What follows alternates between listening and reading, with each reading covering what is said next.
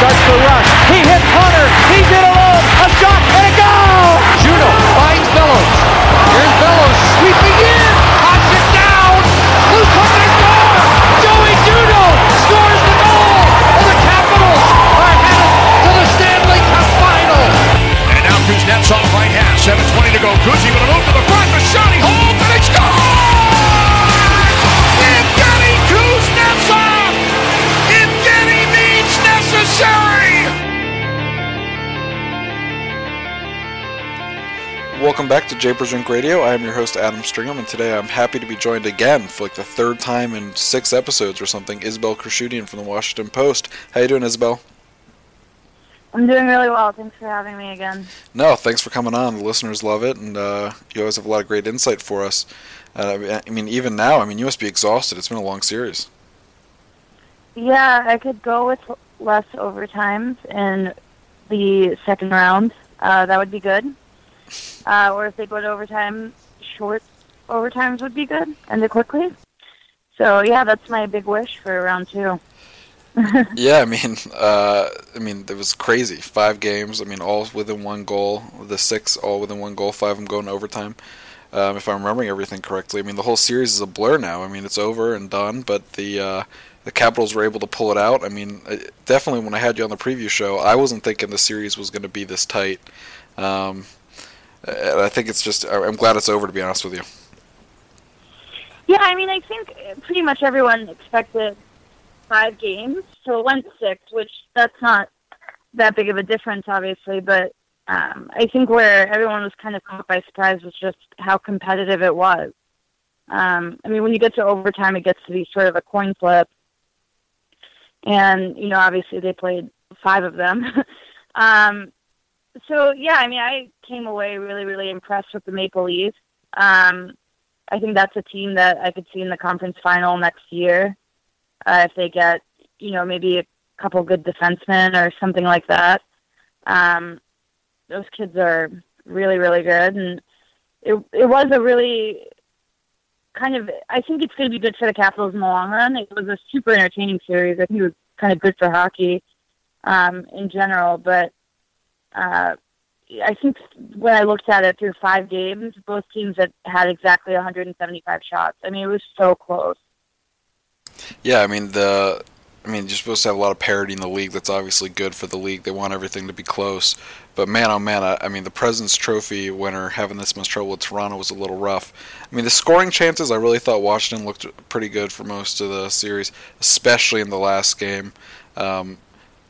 Toronto was it just felt like every bounce was kind of going their way at times throughout the series. But I guess that's kind of the adversity everyone talks about, the great teams being able to overcome. And I guess this year the Capitals were able to do it. Yeah, they should be able to kind of work the problem. But, when everybody talks about bounces, I think Holtby kind of talked about it best in that those things aren't always as random as they seem. That, the Maple Leafs, they were shooting kind of for traffic. They were shooting at skates and trying to get a lot of bodies in front and just shooting it into areas, sort of creating their own luck. And I think it was a smart way to do it, because you could sense, at times the Capitals were getting a little frustrated with, bounces going against them. And I think that kind of gets to be a dangerous mentality, this whole concept of, everything's going against us. You create your own luck. They're doing that by, just shooting everything, by being in the right places, by, I don't think there was any game that the Maple Leafs really, truly stole. They played well, and they did the right things to be able to have some luck. So I think for the Caps, it's sort of a good lesson going forward, is that if they sort of stick with it, not only will, maybe a bounce here or two there not, end them, but it could also go in their favor, too. There's 2 sides to that coin. And I thought, especially, after Game 6, Justin Williams had said something like, when that bounce went off I thought the worst bounce was the one in Game 6 where, the dump-in goes off the stanchion, the puck goes right into the middle of the ice, and there's Auston Matthews of all people. And he said, that break wasn't going to break us. and you saw the Caps kind of flip it on after that. I think that's how they have to go through the rest of the playoffs. Not get fixated on a little bit of bad luck here or there, but kind of try to, work the problem, create their own, and, not get too flustered by it. Yeah, I mean, that's like the big difference, I guess, this year, or what a lot of people would say is the big difference from at least a mainstream mentality is this year's team maybe is a bit more mentally strong. I mean, you saw guys last year who got their heads down like Kuznetsov, and he had a great first-round series. I thought he was arguably the most dangerous Capital, even though he didn't have the most points in the series or anything, but he was really solid and did a great job of creating chances. So I was happy with that, and I know other people were as well. But Isabel, the big thing going into the series was going to be the Leafs are a fast team. How did you think the Capitals matched that as the series when it went on? Yeah, they got better and better. At first, you could tell it was creating some problems. Especially, when you went into the series, you thought, all right, forwards, probably pretty even. Goaltending, maybe you give a little bit of an edge to Holtby, but Anderson's really good too, so who knows. But to me, the clear-cut advantage was supposed to be defense. That the Capitals' back end was, significantly better than Toronto's. I think Taylor Tourney could, play significant minutes on Toronto's back end. Yeah. And that's not, a dig at Taylor Tourney. I think he's, actually a pretty good player, but it's just saying, how much deeper the Caps are than Toronto. And, yeah, it looked kind of bad at first there because Toronto was fast and they could get, their players on the forecheck really quickly and kind of cause a lot of headaches. They were dumping pucks in soft and then beating the Caps to those races, and the breakouts were really sloppy. And it's sort of, I thought after maybe Game 3, it really kind of fixed itself type of thing, where I think it was Holtby who talked to a few of the defensemen and said he was going to try to maybe help them out a little bit more, play the puck in the trapezoid and move it to them, kind of help out with, that really annoying forecheck that Toronto has. And they just sort of figured it out as it went on. I thought the last two games, I know everybody likes to see the Caps score 4 or 5 goals or whatever, but to me, they always look more comfortable. I think they are more comfortable when they're playing kind of games like 5 and 6, where it's a 1-1 game at some point. I think they feel better when it's scoring, but they're kind of playing more structured, and I think that's more to their identity than anything else. So certainly Game 6, it started bad again, but and it looked sloppy at times, but I think just as the series went on in general, they kind of figured out the speed thing, and that certainly bodes well going into the second round, where they're going to have to play kind of a similar team like Pittsburgh. And Toronto did some things that Pittsburgh does, where they kind of protect their defense, which is maybe sort of a weakness on paper, by just chipping pucks out, moving the puck out quickly so that, their D aren't being kind of exposed too much, if that makes sense. Yeah, it does. I mean, you wrote an article on Monday about how the Capital season has basically been one big build-up to this Penguin series. That was the title of the piece. So I mean, you had. I mean, it's what it was. I mean, all the fans have been talking about it the whole year. It's always been, this is going to be the big hurdle. I mean, obviously, no one wants it to be happening in the second round. That's a flaw in the NHL's playoff format. But I mean, here it is. They had the run against the Maple Leaf speed, and you kind of got ahead of it here, and we're already talking about how that might bode well for the next round against the Penguins. But what are your preliminary thoughts on the series? I mean, are the Capitals going to be at an advantage for having played 6 games and having, maybe a bit more momentum carrying over than the Penguins, who've had some more time off? Maybe. I mean, when you look at Pittsburgh, they certainly needed the break because they have injuries, and they're getting guys like Carl Hagelin kind of healthy now. And so for them, that was a good thing for the Penguins. I think for the Caps, they have always played better when they're playing regularly. You look at their record when they have just one day in between games, that's when they're at their best. And you look at the history of coming out of a bye week or, coming out of the All-Star break, they're just not as good. So I think, these couple days here are going to be good for the Capitals either way, because they have their own kind of bodies banged up that, they could use a little bit of rest and kind of regroup from the Maple Leaf series. But I don't think it would have been good for them either to have too long of a break. Like if they have got, hypothetically, if they had gotten rid of the Leafs in like 4 games and Pittsburgh played a 7-game series, I think that would have been almost too long to wait. So I think, that worked out maybe for both teams, but it's sort of harder to tell there. Yeah, I mean, it could go either way.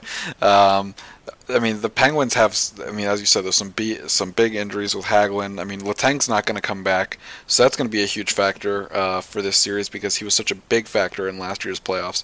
The Penguins don't really have a guy anymore on the back end, or at least in my mind.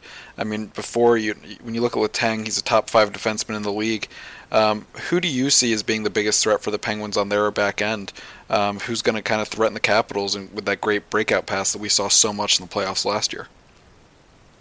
Yeah, it's hard because they're doing a smart thing, which is where they're kind of doing this whole defense by committee.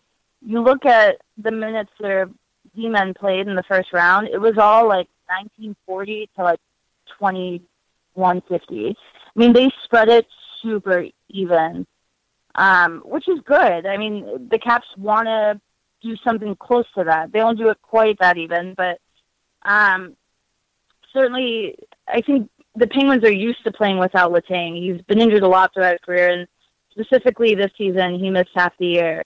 And I know he played a really big part in, their success last season, but at this point, I think they sort of know how to play with him, and they've done the right things, and they made the right moves to kind of maybe protect themselves a little bit, getting Hainsey, even a year ago, getting Daly.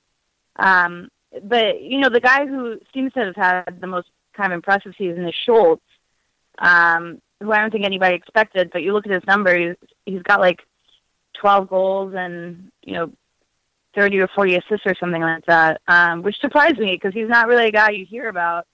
But he had 50-plus points, and I think he's a power play guy for them, and certainly he can move the puck. So, and I remember being really impressed with Daly a year ago. I know he's coming back from injury, towards the end of the regular season, but they have him on a pair with Mata, and those two guys are good. They can both move the puck. So I think, that defense is going to be just fine. It's not quite as dangerous with Letang, but, there's still some good guys back there. Yeah, it's you can't win the Stanley Cup with only one guy on the back end, but Pittsburgh did a great job last year of kind of showing how a good system and having the right pieces in place throughout the lineup can lead to success. And in your article, you talk a little bit about how the Capitals, made some tweaks to try to make it so that they would match up better against Pittsburgh this year. After the first round, what are your thoughts on how those tweaks are going to look? Do you think Lars Eller's got what it takes to really be the linchpin for that third line to be productive in this upcoming series with Pittsburgh? Yeah, I thought he had some really, really good moments. I thought Game 6, that third line looked dangerous a lot of the time. You probably want to see a little bit more production. And it's great that, Tom Wilson's, gotten hot out of nowhere. And 2 of those goals did come, even strength on a third line. Yeah. Which is great. And, directly created by, Lars Eller, one of them, and the other kind of Burakovsky set up a goal. I'd like to see kind of Burakovsky score because he can be really streaky. Good or bad is what we've seen. That he can either go cold for a long period of time, or he can get really, really hot. So I think if he gets 1 or 2, then that's going to bode really well for the Capitals because when he's feeling it, he's really, really dangerous, and he's a matchup problem on a third line. He's going to get a little bit easier competition. He's got a lot of speed, which bodes well for this series. And like I said, I think Eller, to me, he stood out more positively than he did negatively. I think of a couple of mistakes. The Nylander goal that tied the game, Game 3, he kind of messed up there, and then also the penalty that he probably couldn't take at the end of the game. Yeah. But by and large, I thought he looked really good. And his reputation coming from Montreal was that he was sort of sometimes he was a little up and down during the regular season. But everyone I talked to from Montreal just raved about how much of a playoff performer he was. And they even said at the time, like, I don't think the Caps even care that, if he's amazingly productive during the regular season. They have enough guys who are going to score. What they need is a guy who's going to kind of do some things in the postseason. That was the whole reason this trade was made, was that they needed a third line that could match up with Bonino's line. And right now the Bonino line has Sheary on it, who scored 23 goals during the regular season. So certainly, the Caps kind of need that third line to get going. It's top heavy isn't going to work in this series. And even Trout's going to start rolling 9 forwards at some point in that Maple Leaf series. I wouldn't mind seeing him maybe try to balance it out a little bit more, with Brett Connolly perhaps not playing 6 minutes. But again, if that's what works, then that's what works. I think against the Maple Leafs, it's sort of like he did what he had to do. But yeah, they're going to need that depth to come through, and they made all the right moves for it to be there. It's just now some of those guys need to kind of produce. Yeah, when I'm watching it, I thought Burakovsky looked good. He had a lot of chances. I looked at especially Game 6. He was really, he got robbed by Freddie Glove Anderson a few times. Oh, and he was looking to shoot a lot. I mean, it was great. Yeah. I thought that was probably the best game for that line, and I'm not going to lie, I wasn't over the moon when they put Wilson up there with those two guys, and I mean, I was wrong. I think he's looked good there. I'm happy with, Wilson's doing, I think, the best I've ever seen him do with retaining possession in the offensive zone. That's usually something that I've thought he's struggled with in the past. And here, the puck hits his stick and he's keeping it. He's able to hold it along the boards, and he's been a really helpful part of that cycle game. I know originally they kind of moved him up to try to get that line away from that, get them shooting a bit more, but they've kind of been able to maintain that and still get a lot of pucks on the net. They just got to start scoring. And Burakovsky's had some success against Pittsburgh in his career, so hopefully it will translate into the playoffs. But Isabel, I got to ask about Carl Alzner, and really because all our listeners like hearing about Nate Schmidt. Even if Alzner's healthy, do you think he is a good person to put back in a series against a speedy Pittsburgh team? Yeah, this is going to be complicated because to me there's not an obvious person to take out. I think they like what Brooks Orpik brings, not just veteran leadership, poise, whatever. Yes, they do like those things from him, and we've talked about that on here. But I think also they like the physical element that he kind of he brings something different that you can't. They don't want to always counter speed with speed. That they want to kind of bring a little bit of an edge too, and he has that. They don't have a lot of that from their blue line. Sometimes you'll see like Orlov make one of his beautiful open ice hits because he's underrated in doing that, or Niskanen even. But Orpik is the guy who kind of consistently does it, and I think he didn't have the best series against the Maple Leafs, but I did think he started to play better towards the end of it. Honestly, I don't know if they'll do this, but I could see them going 7D. And that was something I asked Barry Trotz if they would consider it, and he said they would. And I don't know if he was just, saying things just to say things, which is what happens in the playoffs. But, Brett Connolly's playing like 5 minutes a game right now. And he doesn't play on any special teams. And I thought Brett was good during the regular season, but if Barry's not going to play him, at least Alzner has a lot of value as a penalty kill guy. And, he is kind of good at tying up sticks and whatnot in front of the net. I remember sort of asking Todd Reardon, the Caps associate coach, about, that Alzner-Carlson pair and why they still kind of trusted them with top matchups. And one of the rationales was that those guys do get the top competition, and they know that, the advanced analytics, the possession numbers, they don't favor them. But if you can sort of get through your shifts, which those guys have, because they're like plus 20 or whatever during the regular season, then it frees up, Niskanen, Orlov, and Orpik Shattenkirk kind of go against either competition and kind of make things happen. And that was sort of the way they viewed it for a while. I think Niskanen and Orlov are now basically the top pair. Yeah, they were so there's good. really like no going back from that. And it's how it should be. Those guys are really good together. I think everyone's known, and the coaching staff has known that they are the best pair on the team. And they were trying to maybe sort of help them out by giving them like the second best competition and giving Alzner and Carlson like the very best. But I think the way Niskanen and Orlov handled Matthews' line, it just sort of maybe kind of reinforced to everyone that that's what they should be doing, and they can do it really well. So I mean, I don't know how they're going to handle Crosby. If they'll give it to those two, they might. Either way, if they're not getting Crosby, they're getting like Malkin. There's really like no easy matchup there. But Pick your poison. Yeah, so I don't know, I guess is my long-winded answer. I cannot see Nate Schmidt getting out of the lineup. I think he is going to stay in. I just don't know what they're going to do to get Alzner in, if they're going to do something to get Alzner in, if they're going to go 7D. I think that's all to be resolved in the next few days, because Alzner certainly seems like he's very, very close to playing. I wonder if he was ready already, but you don't have to talk about that too much. But why do you think Brett Connolly has kind of fallen out of favor with the coaching staff? I have no idea. I don't know that he was ever like really in all that much favor. Was he just scored he just scored a lot of goals. They didn't play him a lot, but he was scoring. Right, exactly. I mean, we're talking about a guy who was like scratched for like the first half of the season, right?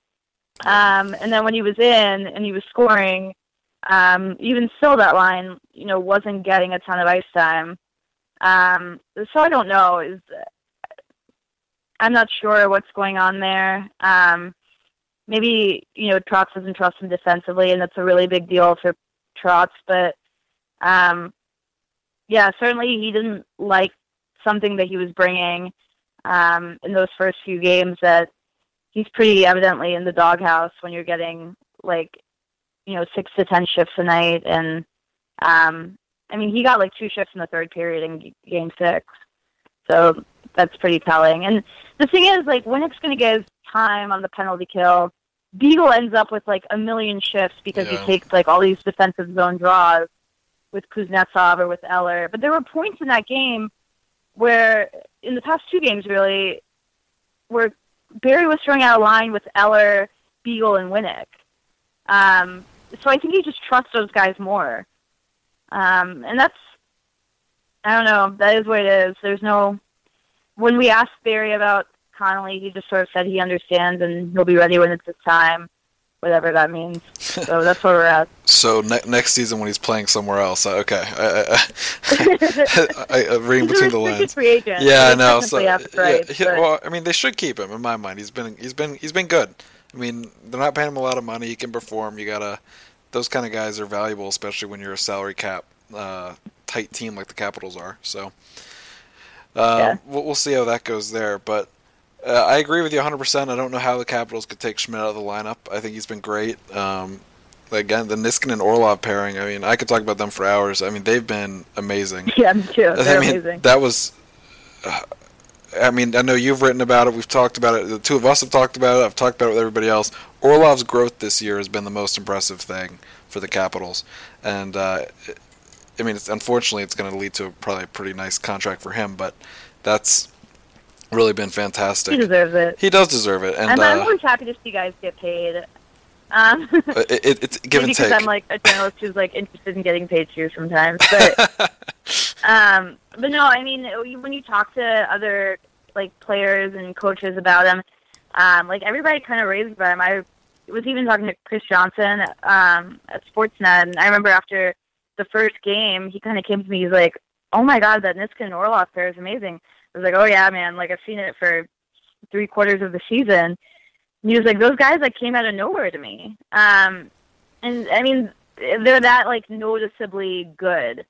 You see, when Orlov is in a one-on-one situation against a guy Nylander or something like that, how well he kind of handles himself and that he's doing the right things. And certainly I think Niskanen has been really good for him. And Niskanen was a guy who wanted to play for him.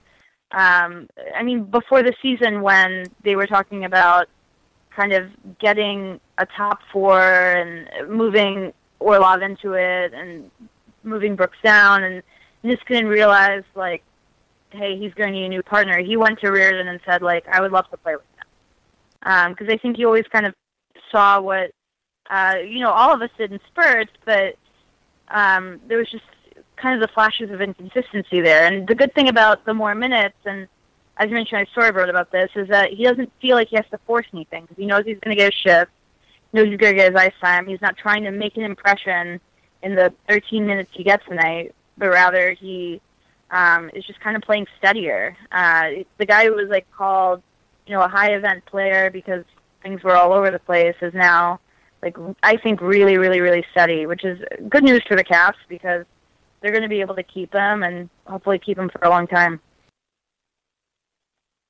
I'd love to see him be part of this Washington lineup for years to come. I mean, who knows how many years the Caps have left being super competitive, but Orlov's definitely going to be a valuable piece of whatever they try to do in the future. So, Isabel, when we talk a little bit about the Penguins here, you mentioned it earlier about picking your own poison, whether you're matched up against Crosby, or if you're not with Crosby, or against Malkin. If you're not against Malkin, depending on how the Penguins are, you might still be playing Kessel or something like that. What do you think the Capitals are going to do? You just said you weren't sure yet defensively, but do you think they're going to go for that power versus power matchup, or are we going to see Backstrom matching up against Crosby?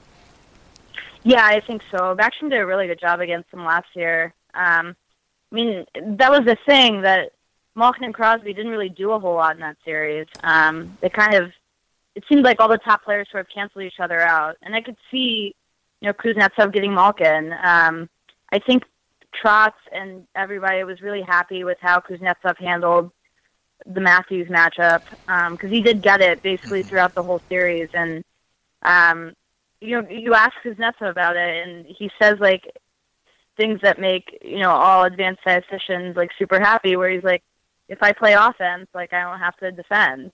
If I have the puck the whole time, he's never going to get it. Best quotes. Love that. That's golden. And, like, so he's, that's his whole mindset is, like, I'm just going to get the puck, and I'm going to watch him, like, fall over himself, trying to get it off me, and I'm just going to hold on to it, and that's how I'm going to frustrate them. And obviously Matthews still scored. He's a really, really good player. But by kind of putting Kuznetsov on that line, because Kuznetsov's line scored too, obviously, Backstrom could kind of take the hard defensive matchup, which for the Leafs, they put Kadri against, all the tough competition. And I thought that line did pretty well against Kadri at times. So, I mean, they got what they wanted out of that. I think if, Matthews really worked Kuznetsov, it would have kind of been a problem. But it was pretty even. And that kind of allowed the top line to do some things that, because then at home, Barry was kind of putting Backstrom against Bozak at times, which the Bozak line was probably the weak link for the Maple Leafs in that series. So, yeah, I could see them going just head-to-head. Eller, Bonino, go Backstrom versus Crosby, and then Kuznetsov versus Malkin, and see what happens. And that would be a lot of fun, because we all know how much Justin Williamson and Evgeny Malkin like each other. Yeah, I mean, if one of them throwing each other down behind the net, I mean, it gets a little rowdy with those guys. I think they actually still show that clip on the big board at the Verizon Center before the game. They hate each other. Yeah. Like, after that first game, Malkin said something like, yeah, he and I, we have, like, a thing. Like, I don't know, like, they just don't like each other. Because they one time, like, had a slap fight that was, like, a fake, like, I don't know, it wasn't even, like, a real fight. There's some, like, weird bad blood there. So I'm excited to see that, hopefully. Those two go against each other. And Kuznetsov and, the Battle of the Evgenys, I mean, they like each other. They're obviously friends from the Russian national team, so that would be amusing, too. I mean, I'm happy with seeing the Capitals kind of go with anything. But based upon everything you just said, and you kind of touched on it earlier, the third line, I think, is going to be the big kicker for this series. So, I mean, you've already talked about it. We're going to have to see more production from Burakovsky, Eller, And I mean, if if Wilson can produce like he did last round, again, the Capitals should be in great shape, especially if the Capitals are able to neutralize Crosby like they did last year. Yeah, I mean, they really need, like, a goal from him, right? I mean, when you look at, everybody talks about how the Bonino line, like, killed the Capitals last year. Yes, it did. But, I mean, they got, I think, 4 or 5 even strength goals from them. And then 2 from, like, the Cullen line. And that was with Kuznetsov, like, basically absent in that series.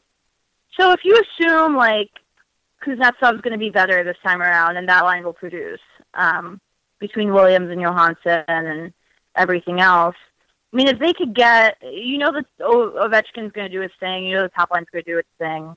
Those players are good, and Oshie especially seems to, like, really play well against Pittsburgh. But, you know, if you get, like, a goal from Wilson, you get a goal from Burakovsky or 2, and then, you know, a random goal from, like, Daniel Winnick, like, you're probably fine. That's how close these series are. That sometimes, at the end of a series, we're looking at it, and it was decided by, like, 2 goals. The whole series was. I mean, that's the Maple Leaf series right there. Yeah.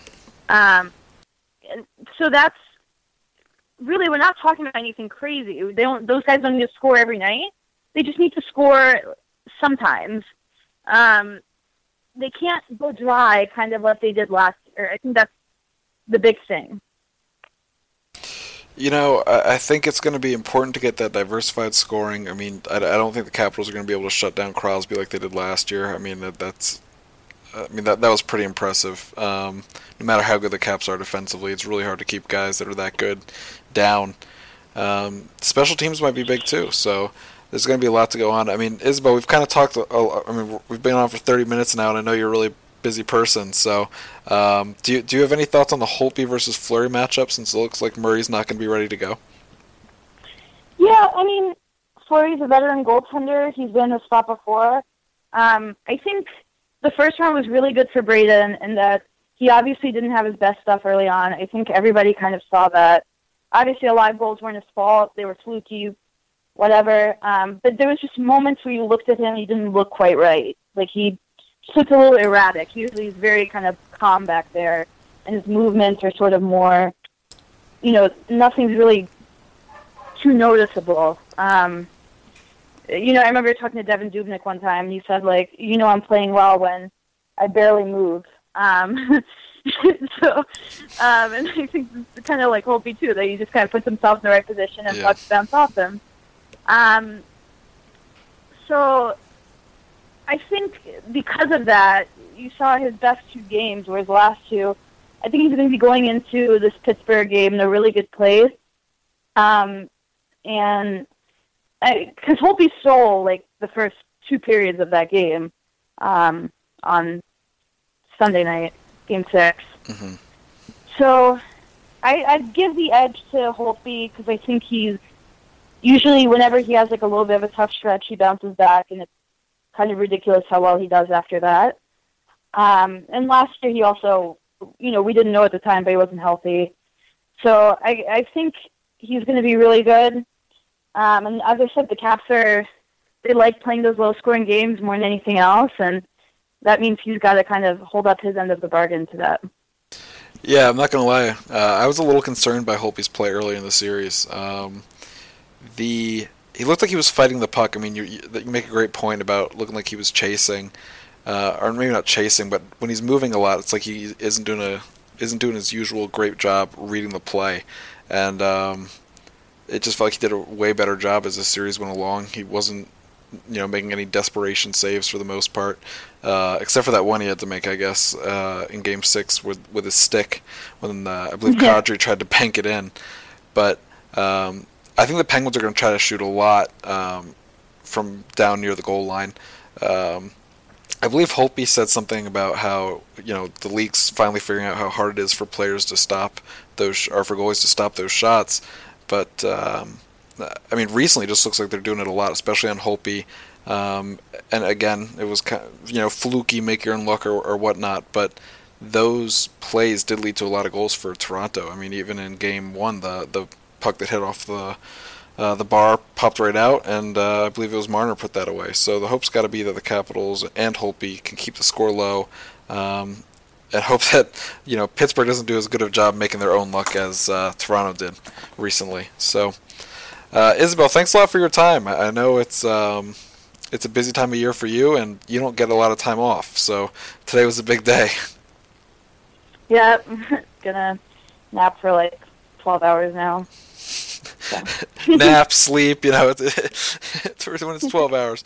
But thanks again for coming on, and on behalf of I guess just me tonight, thanks for listening to Japers Rink Radio. Welcome to the second half of our, I guess this is our preview episode. You just heard Isabel Krashudian of the Washington Post, and now I'm really pleased to be joined by Ryan Wilson at Gunner Stahl on Twitter, who writes for Hockey Buzz, mainly about the Penguins, but he's got a lot of great stuff out there. Ryan, thanks for taking the time to join me today. Not a problem at all. Thanks for having me.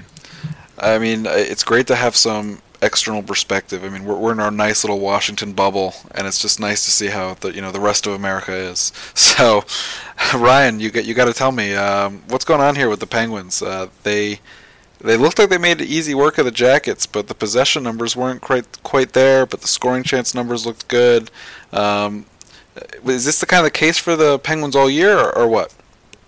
Yeah, I think so. I think last year they were a buzzsaw, one of the best possession teams in the league. They were very good defensively. They were also very healthy. And this year, even throughout the regular season when they had Letang, they were a bottom 10 team in suppressing shots, and that was a big change from when Mike Sullivan first came in. So they've been trading chances all season long, but the good news for them, they have some of the most cool players in the league if you're going to trade chances with another team. I mean, you look at that roster, it's a plethora of offensive talent. I mean, you and I were just talking off the air. It's the Capitals went from the Maple Leafs, who are fast and have a lot of good forwards, to the Penguins, who are fast and have a lot of excellent, best in the world forwards. So it's not going to get easier for Washington on the forward front. So last year the Capitals did a pretty good job of shutting down Crosby in the playoffs. I mean, he didn't have any goals, and I think all of his points were secondary in that 6-game series. What's different this year that's going to enable Crosby to really get free and get big production against the Capitals? I don't know if it necessarily anything different this year that'll allow him to get free and do more. Last year, it wasn't just Crosby, it was Malkin. I believe they both only combined for 4 points that series. It was the HBK line that I think, but Hagelin... They did all the damage. Yeah, Hagelin, who may be back soon. We don't have a timetable specifically. He had 7 even strength points. Bonino had 6. I think Kessel had 4 or 5. On top of the power play stuff. So that line really drove the Capitals crazy last year. This year, HBK isn't a thing. Hagelin's out, but even when it was, did not meet the postseason excellence that they saw the year before. As far as Crosby goes, the Sheary, Crosby, Gensel line is awesome. I think it's one of the better lines in the league. However, I don't think it's going to be a line this series, at least to start. I think Mike Sullivan pulled Sheary off that line and put him with Bonino and Scott Wilson on the third line and bumped up Hornquist. So, yeah. So what do you think about that? Do you think that's advantageous for Washington? Or, everything I saw was that, as you said, that young Crosby with the 2 young kids was just tearing it up in that first-round series. So here's the thing. I don't think it's a coincidence that Crosby got the Rocket Richard when Hornquist got dropped from his line. And I don't quite want to come off as beating up on Hornquist, but he has a certain skill set, and then there are certain skills he just doesn't have. And passing and playmaking's probably not on the list of things he does extremely well. Sheary is at least adequate, average, or slightly above average, and Gensel's very good at that. So Sid got more looks for himself with the kids. The problem is Hornquist is really bad with Bonino. They're at like 44% possession this year when they're together. So I think what Mike Sullivan's trying to do is make Hornquist productive again with Sid, which, it has been in the past, and then hoping that Sheary's speed and skill, which I think lends itself to playing better with more people than potentially Hornquist, who has that certain niche that he does. Yeah, I mean, he does a great job getting under the Capitals player's skin. I mean, he's obviously a more offensively gifted player than a guy like Leo Komarov, but that's kind of the role he plays on the Penguins, right? Yeah, he's although Leo probably handles the puck a little bit better.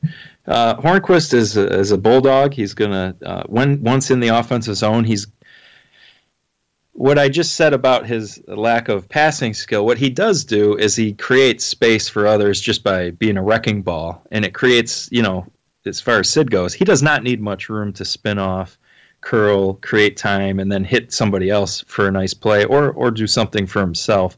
So with Hornquist being promoted, he's certainly going to take that to heart because he has been down on the third line for the last stretch of the regular season. So I'm pretty sure he'll be emotional, ready to go, and playing that role that you spoke of to kind of irritate the Capitals.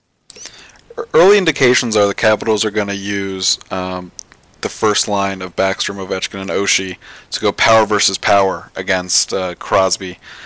That's what they did last year, and it worked out so well. But that's going to leave Kuznetsov matched up with Malkin. How do you think that matchup's going to go? The Kuznetsov one? Yeah.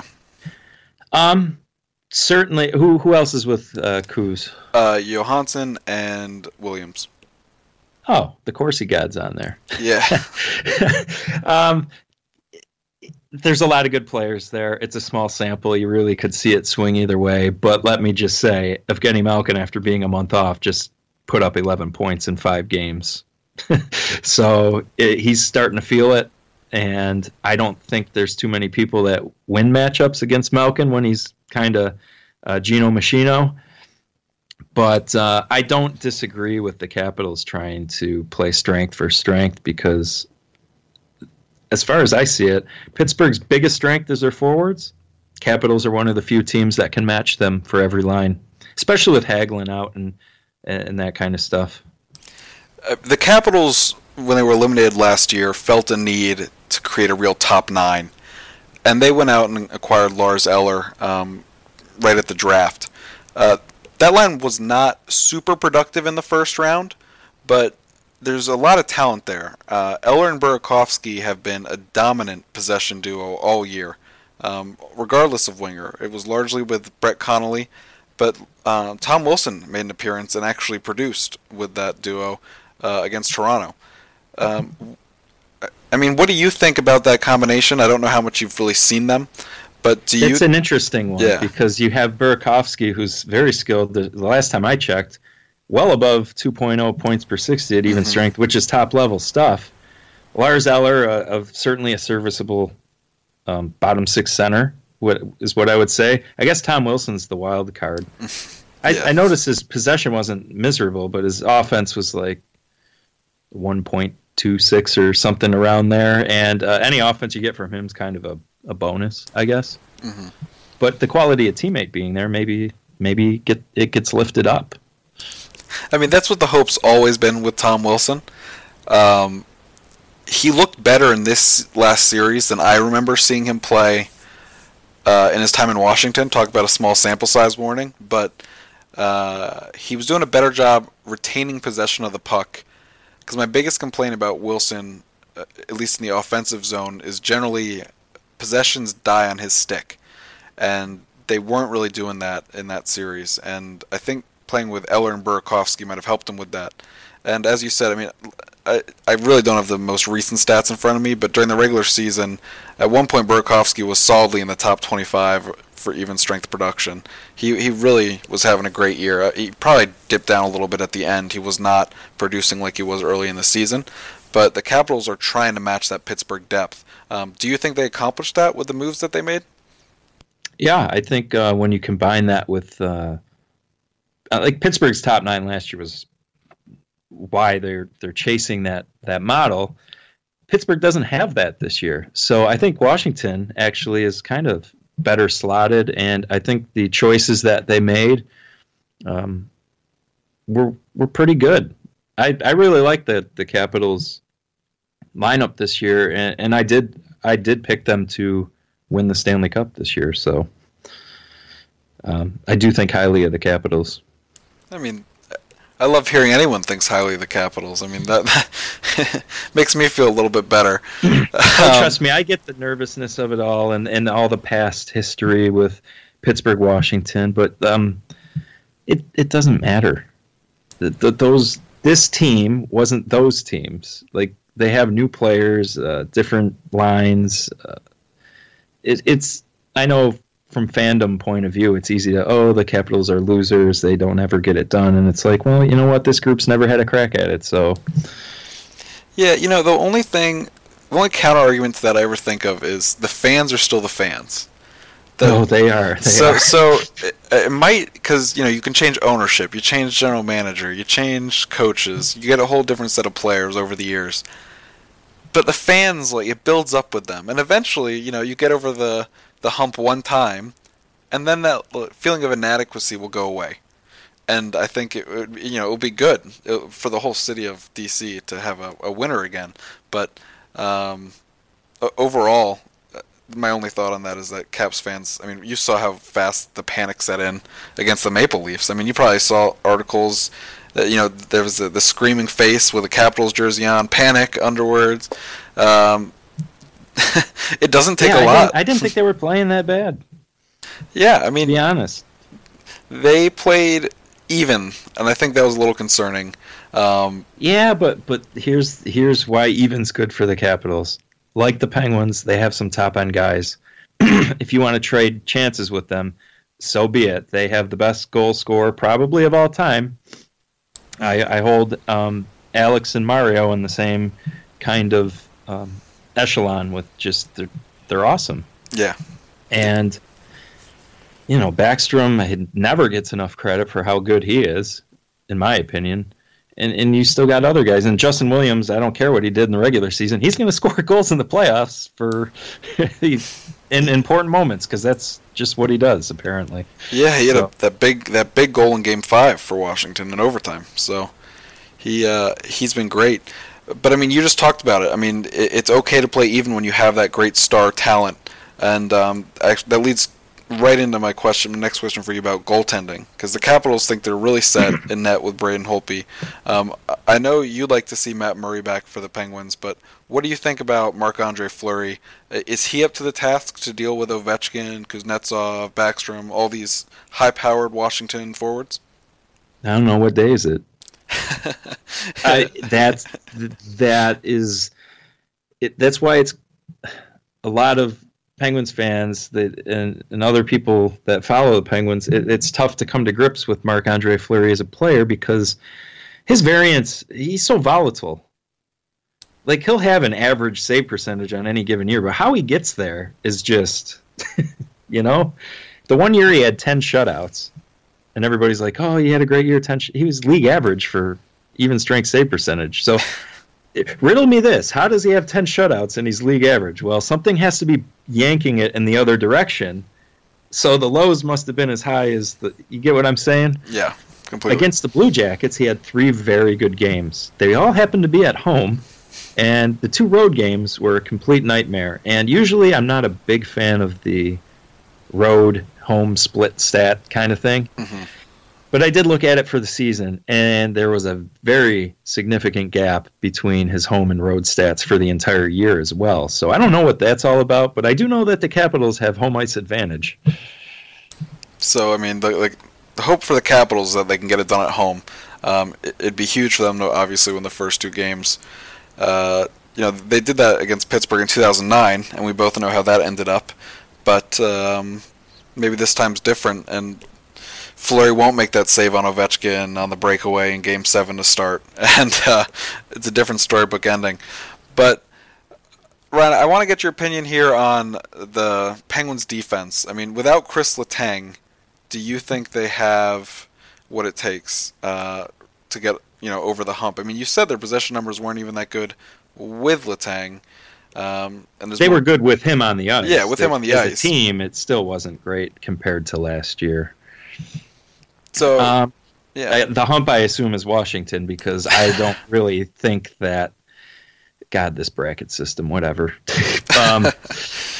I think whoever wins this series, I don't want to say they have a free pass to the Stanley Cup final, because hockey, this kind of ties into what we were talking about before, and being nervous as a Capitals fan right now, even though you have a great team. Hockey's the sport where luck plays in a lot more than others, unfortunately. You can have the best laid plans, but the bounces of the pucks and injury, like, there's a lot going on. So as far as the Penguins' defense, it's just kind of a lot of vanilla. Outside of Justin Schultz, who would ever said that? Justin Schultz has been very good for them this year. Brian Dumoulin has not been as good as he was, but he doesn't really add much offense as it is. Ian Cole, not very offensive. Ali Mata has been hurt for a long time with, shoulder surgeries, cancer, mumps, you name it. That poor guy's gone through a lot. But he hasn't quite been the same player since he was partnered with a certain Capital in a bottom pairing role. When him and Niskanen were playing together, they were in a bottom pairing role, and they were really good. Well, I don't think people realized how good Matt Niskanen is or was. So when he got elevated into a top 4 role and didn't quite have Niskanen there with him, his numbers dropped possessionally. And then recently, he's always maintained good offense, but that hasn't been the case. Trevor Daley's regressed to what he's always been, a miserable possession player that skates well and can sometimes make offensive plays. So, I don't know, man. No Letang that was a tough one. I mean, you lose your best defenseman, especially when it's someone of Letang's caliber. It's obviously going to hurt your team. The Capitals don't have anyone who I think is as good as Letang, but Niskanen and Orlov have made a great top pairing for them. And I hope to see them out against either Crosby or Malkin almost every shift that those guys are out there. I mean, obviously they can't play against both of them very often, but they were great the whole first round, and they've been great all season. So, I'm kind of throwing this back here, going back to earlier in the conversation, because I'm a little curious. Last year in the first round, the Rangers had such a high Corsi percentage against the Penguins. Even after score adjustment, it was still pretty high. And it was again this year, and we talked a little about scoring chances and elite scoring that the Penguins have. But when I look at a lot of those goals, I thought Sergei Bobrovsky was really bad. He was awful. He was horrendous. He flurried them. I mean, it really was bad. It was kind of like watching that Flyers-Penguins series from a few years ago, but only one of the team's goalies realized it was kind of like a reenactment of that series, because he was awful. I'm glad you pointed that out, because that's always been a hot button topic, that 2011-12 Penguins team. I think they had like 60% possession that series. Oh, I don't blame the team. I just no, people blame the team because they weren't quote-unquote disciplined, and it's like, no, I think the 870 goaltender was the problem. Yeah, I mean, it's hard to overcome shoddy goaltending. But so, how do you think that Blue Jackets series was in terms of, how even was the series? Was it a true 5-gamer, or do you think the Jackets kind of played well enough that it could have gone 6 or 7? Well, I think if Bob played really well, it would have gone longer, just because shot volume benefited the Blue Jackets a lot. Like, you can't give up goals if you're in the other end.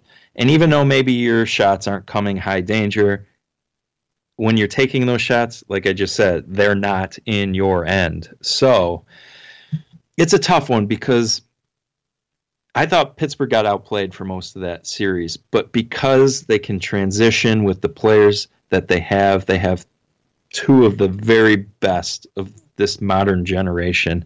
Sid and Gino went off that series, and especially Gino. I mean, pretty much 2 points a game in the playoffs.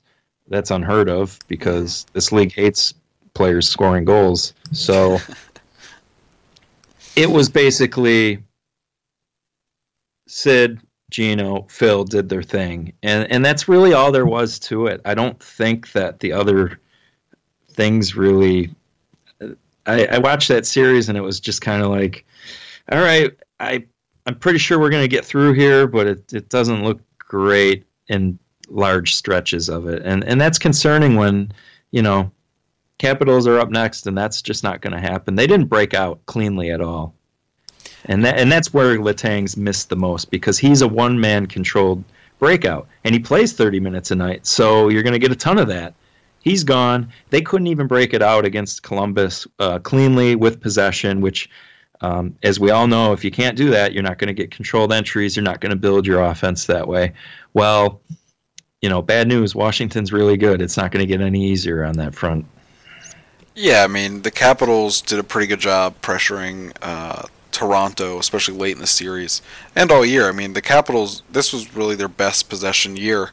I think in the Barry Trotz era, it was just they were doing great on both sides. They were a strong generation team. They were a really good shot suppression team. And the hope's going to be they're going to deny Pittsburgh the space to get out of their own zone cleanly. But, Ryan, I guess before I wrap this thing up, I just want to kind of get your broad thoughts on the series. I went right away into all this detail. But, I mean, what are your general impressions? I mean, it's more than just Ovi and Crosby now. But what do you think the series is going to look like? Way bigger than that. Well, if Fleury can stay afloat, and by that I don't mean steal the series, I just mean league average maybe. The Penguins always have a puncher's chance if the Stars get hot. Mm-hmm. If Hagelin comes back, Mike Sullivan has some flexibility in that top 9 that we complimented Washington for, we might be able to compliment Pittsburgh's top 9 once again, because Hagelin didn't have a great offensive year, but he's always a very good possession player. He's shown in the past he can get hot offensively. I think that's a huge piece. When he comes back, how far back are the Penguins of the Capitals? Are they ahead? What's the series looking like when he gets back? Kunitz should be back. He did not play in round 1. I still think he does things in the possession game that get unnoticed. He helps create the clean entries and exits, even though he might not finish the offensive chances off himself anymore like he used to. I just think, from my point of view, I think it's an uphill climb for Pittsburgh this year. I just really like the Capitals team. And let's be honest, last year the Capitals held their own against a monster Penguins team, because I'm looking at Matt Murray's numbers from the series last year. He was .945 even strength save percentage and .875 high danger. That's really good, like absurdly good. And if he was anywhere down from that, Washington may have won the series last year. Yeah, I mean, all those numbers came out right after the series. I think Corey Schneider had tracked all the entries, exits.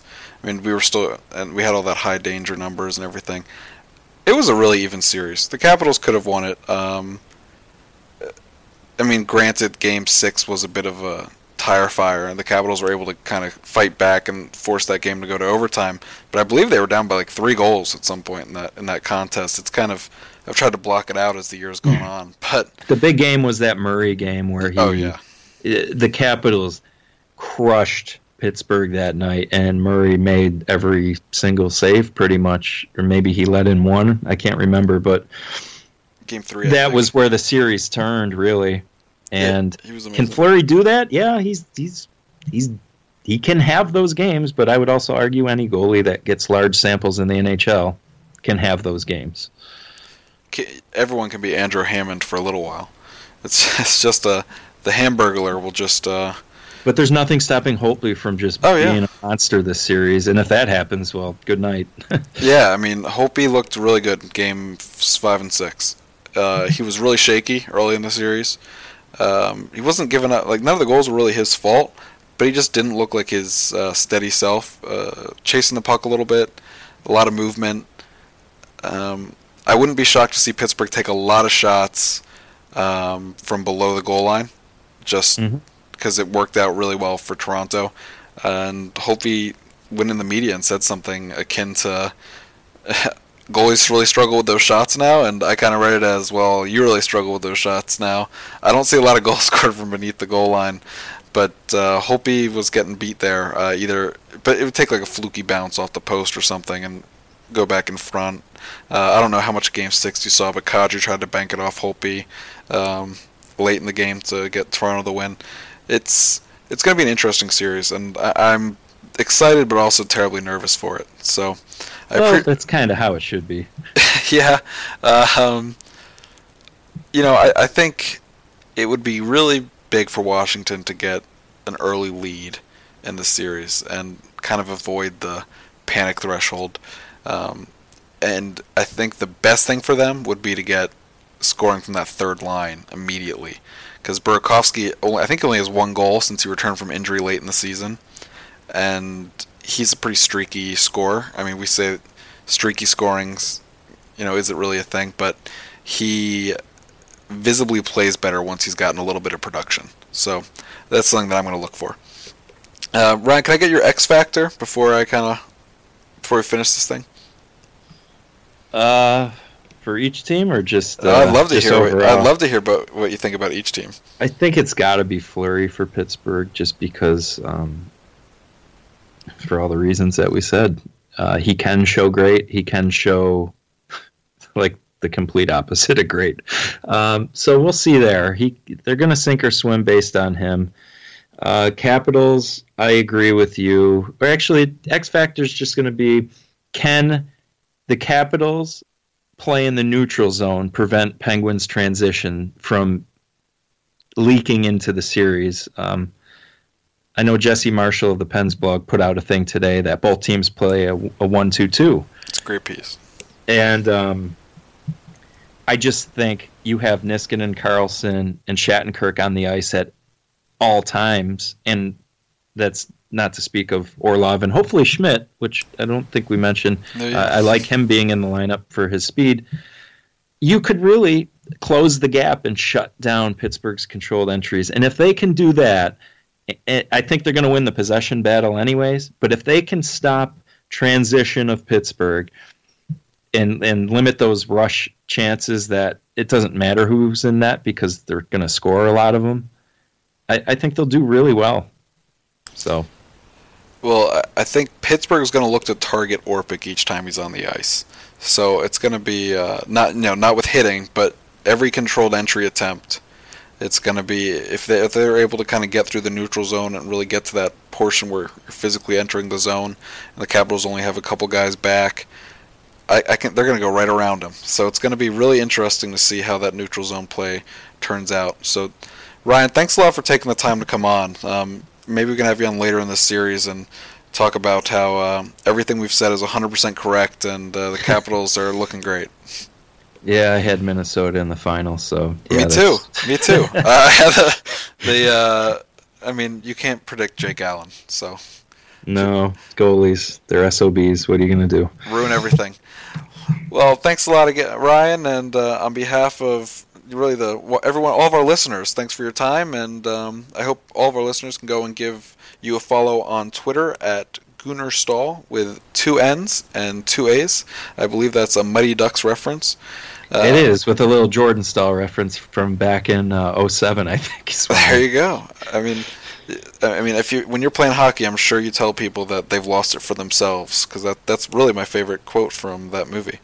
Actually, my friends say that to me because of my username when they beat me in pond hockey. Well, that's rough. Yeah, well, what are you going to do? Well, thanks again, and to all of our listeners, we'll talk to you guys again soon.